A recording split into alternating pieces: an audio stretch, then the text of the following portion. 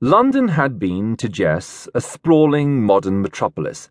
It had been impossible to imagine anything more majestic than the buildings that had challenged that low grey sky. On some very basic level, he had always believed that England and London was quite simply better than the rest of the world. His first indication that he was wrong had been when his new friend Thomas shared the news that students in Berlin regularly scored far better than he did on the tests, but that might have been simply a fluke, until he began to talk to his fellow postulants and began to realize that every one of them, every one, was as good as he was, or better.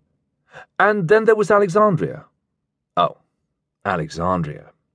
London had been a warren of narrow, winding streets, tiny alleys, blind corners, crowds, dirt that never quite seemed to be scrubbed away, even in the cleanest of places.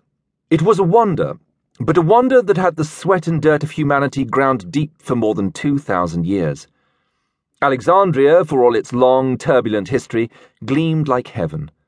Everywhere it was sparkling and spotless, with broad avenues for steam carriages and wide, flat pedestrian walkways that led past preserved ancient monuments. Priceless gold-decked statues commemorated a rich and ancient legacy, and it stunned Jess, once he thought about it, that no one sneaked about at night to pry the precious stuff away. Even the poor seemed to have respect for history here. Every building was carefully maintained and fresh painted each year in what he was told was a riotous public festival, and the streets were lined with beautiful gardens, flowers, trees, fountains, all carefully groomed. The city even smelled good. For the most part, the people matched the place: exotic, clean, attractive, polite, cosmopolitan. He felt like a rude country lout compared to most of those he saw on the trip to their lodgings. Scholar Wolfe had commissioned a large carriage to carry them all, and as it chugged smoothly along past overwhelming wonders, Wolfe stood in the aisle and talked.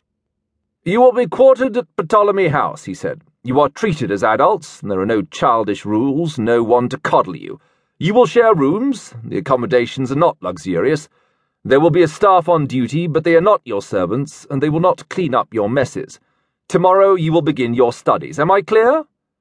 They all murmured agreement, then shouted it when he demanded more volume, and when the carriage parked, he was the first off, gone before Jess could think of a single question to ask. Not, he sensed, that Scholar Wolfe would have been inclined to answer one. Ptolemy House proved to be an unremarkable, squared-off building near Alexandria University. It was not luxurious, as Wolfe had said, but Jess had dossed in far worse places in his life. It was clean and cool, and that was what counted. Room assignments were posted in the hallway. He found his number, opened the matching door, and half-carried, half-dragged his train case inside before he collapsed boneless on the first bed he came to. It never occurred to him that it might not be his own bed until the bathroom door opened and an impossibly good-looking young man in a crimson robe said, "Quien diablos es usted? Who the devil are you?"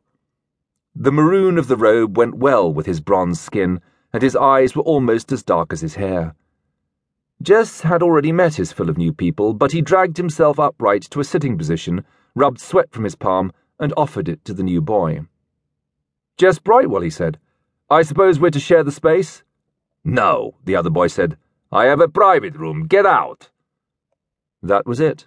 Nothing but the cold words. Jess slowly lowered his hand back to his side and wondered for a moment what exactly the right move would be, and then he just let himself fall back to the pillow. It felt good. "I'm too tired for it, mate," he said. "I claim this bed for England."